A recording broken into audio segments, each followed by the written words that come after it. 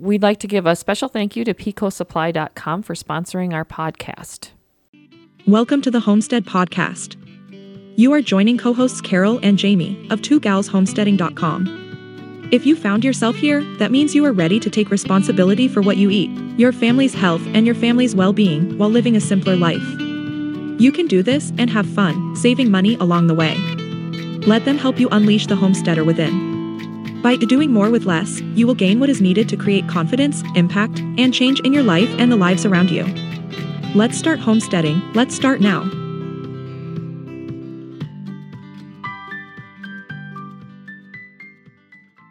Hi, Jamie. Hey, Carol. So, Merry Christmas. Merry Christmas. Happy holidays. Happy holidays. Happy New Year. Happy New Year. This is our last podcast for the year 2023.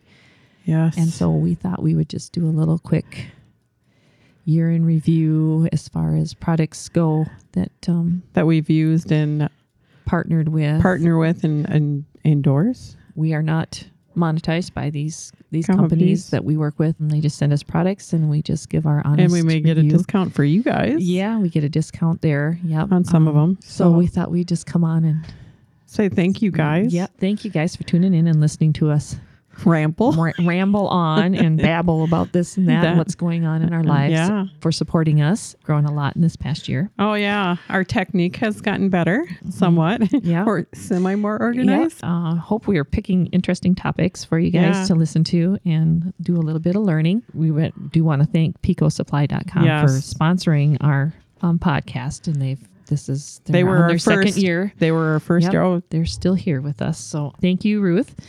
Let's see, who else do we want to thank? We have Whirly Pop. Whirly Pop. Whirly Pop's gotten real popular in our house. I was just told we were supposed to thank our engineer. But I'm going to say no.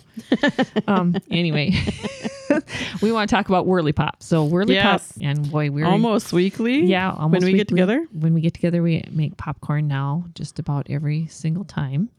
Yes. If we remember, sometimes we forget because we get too busy doing something else. But I bet we've probably missed twice since we've gotten them. Yeah. And when I say them, we actually have two of them. We have the stainless steel model and we have the aluminum model. And Jamie hasn't had a chance to try the No, I haven't used them. You've done it all. Yeah, I've done it all, but I did use the aluminum one to make my caramel corn. Okay. I popped the popcorn in there for my caramel corn. It works just as great as the stainless steel one. Which is nice. I would have thought the aluminum one you might burn. Nope, it did not. It popped beautifully for me. It worked just exactly the same as the stainless steel. I can't say that there's anything different besides functioning, the weight. But I mean the weight. There's definitely a weight difference, and the aluminum one's in Christmas red matches your tablecloth here. I like that. Other than that, and it has plastic gears. Oh, the aluminum one that we have versus the stainless steel has metal. Oh, okay. But other than that, it's a fantastic product. Love the popcorn. I had posted, I don't remember if it was on my dairy page, or if it was on our page, our Two Gals Homesteading page on Facebook. But I had made popcorn and I had used vegetable oil. And, seed oils are not always the best for you, whatever. But I will tell you that using the vegetable oil and making popcorn like that reminded me of my childhood, because that's how my mom made popcorn with a popper similar to Whirly Pop. And it just brought back all those memories of growing up and mom making popcorn at the stove using something similar to a Whirly Pop or whatever. It was really kind of cool that I thought, man, I haven't tasted popcorn like that since I was a kid. Yeah, it makes it because it brings back those memories. It takes it even tastes better then. Yeah, we've used ghee in there and butter. I think we used butter. I don't know at all. Yeah, we used coconut oil in it. We used coconut oil the first time we made it, and that worked great too. Yeah, it all works. My mom used to pop it in popcorn in bacon grease. Oh, that sounds really good. That sounds really, really good. And we did order. I registered our 2 poppers, and when you register your popper with Whirly Pop, you get a bunch of free stuff. Oh yeah, they send you out the free kits, and those are sitting over there by my coffee maker. And there's a 25-year warranty on these things. So that I didn't know. Worth your money. I didn't know that until you told me tonight. Yep, and it's on all their poppers as far as I know. It doesn't matter if it's aluminum, stainless steel, whichever model that carries through for all of them. It's something wonderful. You can pass down to your kids. Get more free stuff. And then, of course, when you register, then a bunch of other stuff pops up. So I ended up buying another kit. And so we've got popcorn bowls and all kinds of stuff that we got. Little goodies. Yeah, extra little goodies. So if you're looking for a popcorn popper, I highly recommend you go to Whirly Pop. And that's coming from somebody. You were an air fryer. Not air fryer. An air popper. Yep. I have the air popper that my parents gave Rich and I for Christmas the first year we were married. And it still works. It still works. And we've been married, 37 years, something like that. Somewhere in that range. So it's now sitting Dusty on a shelf in my basement. Anyway, okay, enough about Whirly Pop. Okay, that was Whirly Pop. We just absolutely love the product. Yeah. And the next one, we got some products from 4 Jars. Oh, so okay. That's a tough one between this and the Whirly Pop. Now, Jamie loves her canning. I love my canning. And I actually, because they sent us a lot. They sent us a big box. Oh gosh, 1,000. Yeah. 1,000. It felt like it. Well, it was 100. It was 100 of regular, 100 wide, and then a jar of lids and rings, and then a 12 pack of each. It was quite a bit because I sent some with Kelsey from dffarmstead.com. She took some. I have used every regular lid that they gave us. Okay. And I've only had one lid that failed, and I think that was the jar issue. There was a nick on the jar. So it wasn't the lid. I think it was the jar. So far I've had 100% sealage. Nice. Yep. I have 2. I haven't done as much canning as you. Yep. I still have quite a bit back there. But then they sent us the waffle towels. The waffle towels. Yes, you love those. And then I went in, and they were having a special on sale, something. And so I went in and bought 4 of them. And then they have a thing. As soon as you buy something, they offer you another deal. Whirly Pop did the same thing to me.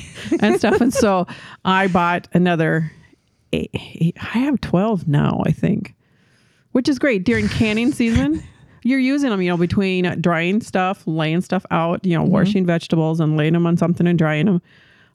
I was using them all the time during canning season. And I still do them. If I have dishes to lay out on my dish drainer's full, I'll lay them out. Or if they come out of the dishwasher still wet, I set them on one of the waffle weave towels to finish drying. So I use them all over. All right. But then their Black Friday, I just went in. So I was out of their regular lids. I was totally out of regular lids. So they had a Black Friday sale, and it was 200 regulars and 200 wide. So you had to buy the 400. I'm like, I don't need wides. I have lots of wides, but I thought it's the only way to get I nerded out there for about 10 minutes and like, which is cheaper? And it was like the 400 set was cheaper. And so it's like, okay. Yeah. And they seem to be having specials quite often. Yeah, I'm always getting emails. Yeah, I get emails from them quite often. I haven't ordered anything in addition, but you also ordered their seal jar, their jar sealer. It's a manual one, but it works with my food saver, my old food saver that I have. And I actually like their jar attachment much more than the food saver one. And I actually gave the food saver ones away. But I like that too. You really like that. Okay. Anything else with 4 Jars? I think that's what they... the timer. And we got the timer, which runs during our podcast to keep us paying attention to how much time we're talking. I know how much we kind of forget. We ramble. And sometimes it goes off and we just keep talking. We just ignore it. But it's a cute little pot. Little timer thing. My grandkids think it's a toy. Well, it does look like a toy. But it's kind of fun. Let's talk just a tad bit about Mud Mixer. Now, that's an odd product for us. We need to have the producer talking about this because you guys did it. We did. We used it. We put a pad down in front of our dairy barn. We had one half was done and on the other part, and of course weeds grow through it and all that kind of stuff. So Rich wanted to replace that, and so we did lay that. We probably laid it a little late. Because it was season. Cold. Yeah, it was getting cold. It was cold. We'll see how well it holds up. But as far as the mud mixer goes, that was doing fun. It was that easy. Was easy to do. I mean, I have laid concrete. I've done that as a child with my dad. Did all the work himself. Well, our family did. Yeah. And I've done it the old-fashioned way, where we add the sand and the rock and the water and the cement and all of that, and mix it in a mixer. Dad had a mixer with a motor on it. And Rich says it's tub style, and that's how we did it. And we we laid lots of concrete that way. And this was so much easier. Just throw the bag in, it ripped the bag open for you, and water automatically went in. Rich had to do some adjusting to make sure we were getting the right consistency. But other than that, it was really, really That'll easy. Be sweet out here. Yes, and we've already figured out several other places where we're going to be using it, primarily in the dairy barn. Oh, yeah, I can see that. Half a yard in 35 minutes. It's very fast, and yeah, it worked really, really slick. That's Mud Mixer. So that's a mudmixer.com, Rich is telling me. So make sure you check that out. And then we got cast iron from UPan. UPan. That's out of New Zealand. New Zealand, I believe. Yep. It's a great little pan. Very heavy. Yeah, it's very heavy. It's easy to clean. Yeah. And you know what it does when you put sausage on there, like here in the United States anyway. We call them sausages, not bangers. Yeah. We learned. Lots of times your bratwurst is curved, and when you put in that pan, it straightens it out. I don't know how it does it. but it's just an interesting, and your sausage doesn't roll away from you on the grill. Yeah. We've used it they don't fall through the grates. Yeah, it doesn't fall through the grates. So it's a great concept for a pan. We've used it for poppers, jalapeno poppers, meatballs. And I don't remember what they were called, but it was a chicken tenderloin wrapped in bacon. Oh, and okay. I did that. That was, you guys were in Sturgis at that time, I believe. And I had done that, and that worked really well for that too. But I'm still trying to figure out other ways to. What else you can do with it? On their website, they have not pigs in a blanket. Toads. Toad in a hole. Yeah. Which is very different than toad in the hole that we think of here. Ours in the is United like States. Bread with a egg fried in it. Yep, that's what we. What is theirs? I don't remember. Theirs is more like sausages with pancake batter over the top, something similar to pancake batter. And you put the sausages in and you fried them up, and then you poured this batter on top of it, and it just made kind of almost like a Dutch pancake. You know how the Dutch babies, they call them. Yeah. It was kind of like that. You just put it all in the pan, put it in the oven, and it cooked away. And so not quite what we like to eat here, but it did work. Did you ever make that? Yes, I did. I made it once, and we were just not a fan of it. I don't know if there's anything else we've done with the UPan. I don't think I have. Besides hot dogs and bratwurst, and we've done all those things, but the stuff that's obviously for what it was designed it's basically a sausage pan. That's what it was designed for, but it was like we like multi-use things. So we're trying to be creative. I don't have very many single-use items in my products in my house. Yep, but it's a nice little pan. Yeah, and we do have 2 freeze dryers. Yes, you have a Stay Fresh, and I have the Harvest Right. We've had them over a year now. I'm not using mine because of the season. And we're in the middle of Christmas here, and so I don't have time to. No, I don't have time to do it. But I have a freezer full of broth. I really want to do the broth. Yeah, I would. I suppose I have a can. It almost seems a waste to open a can. It does after you've preserved it that way. But anyway, we do have 2 freeze dryers.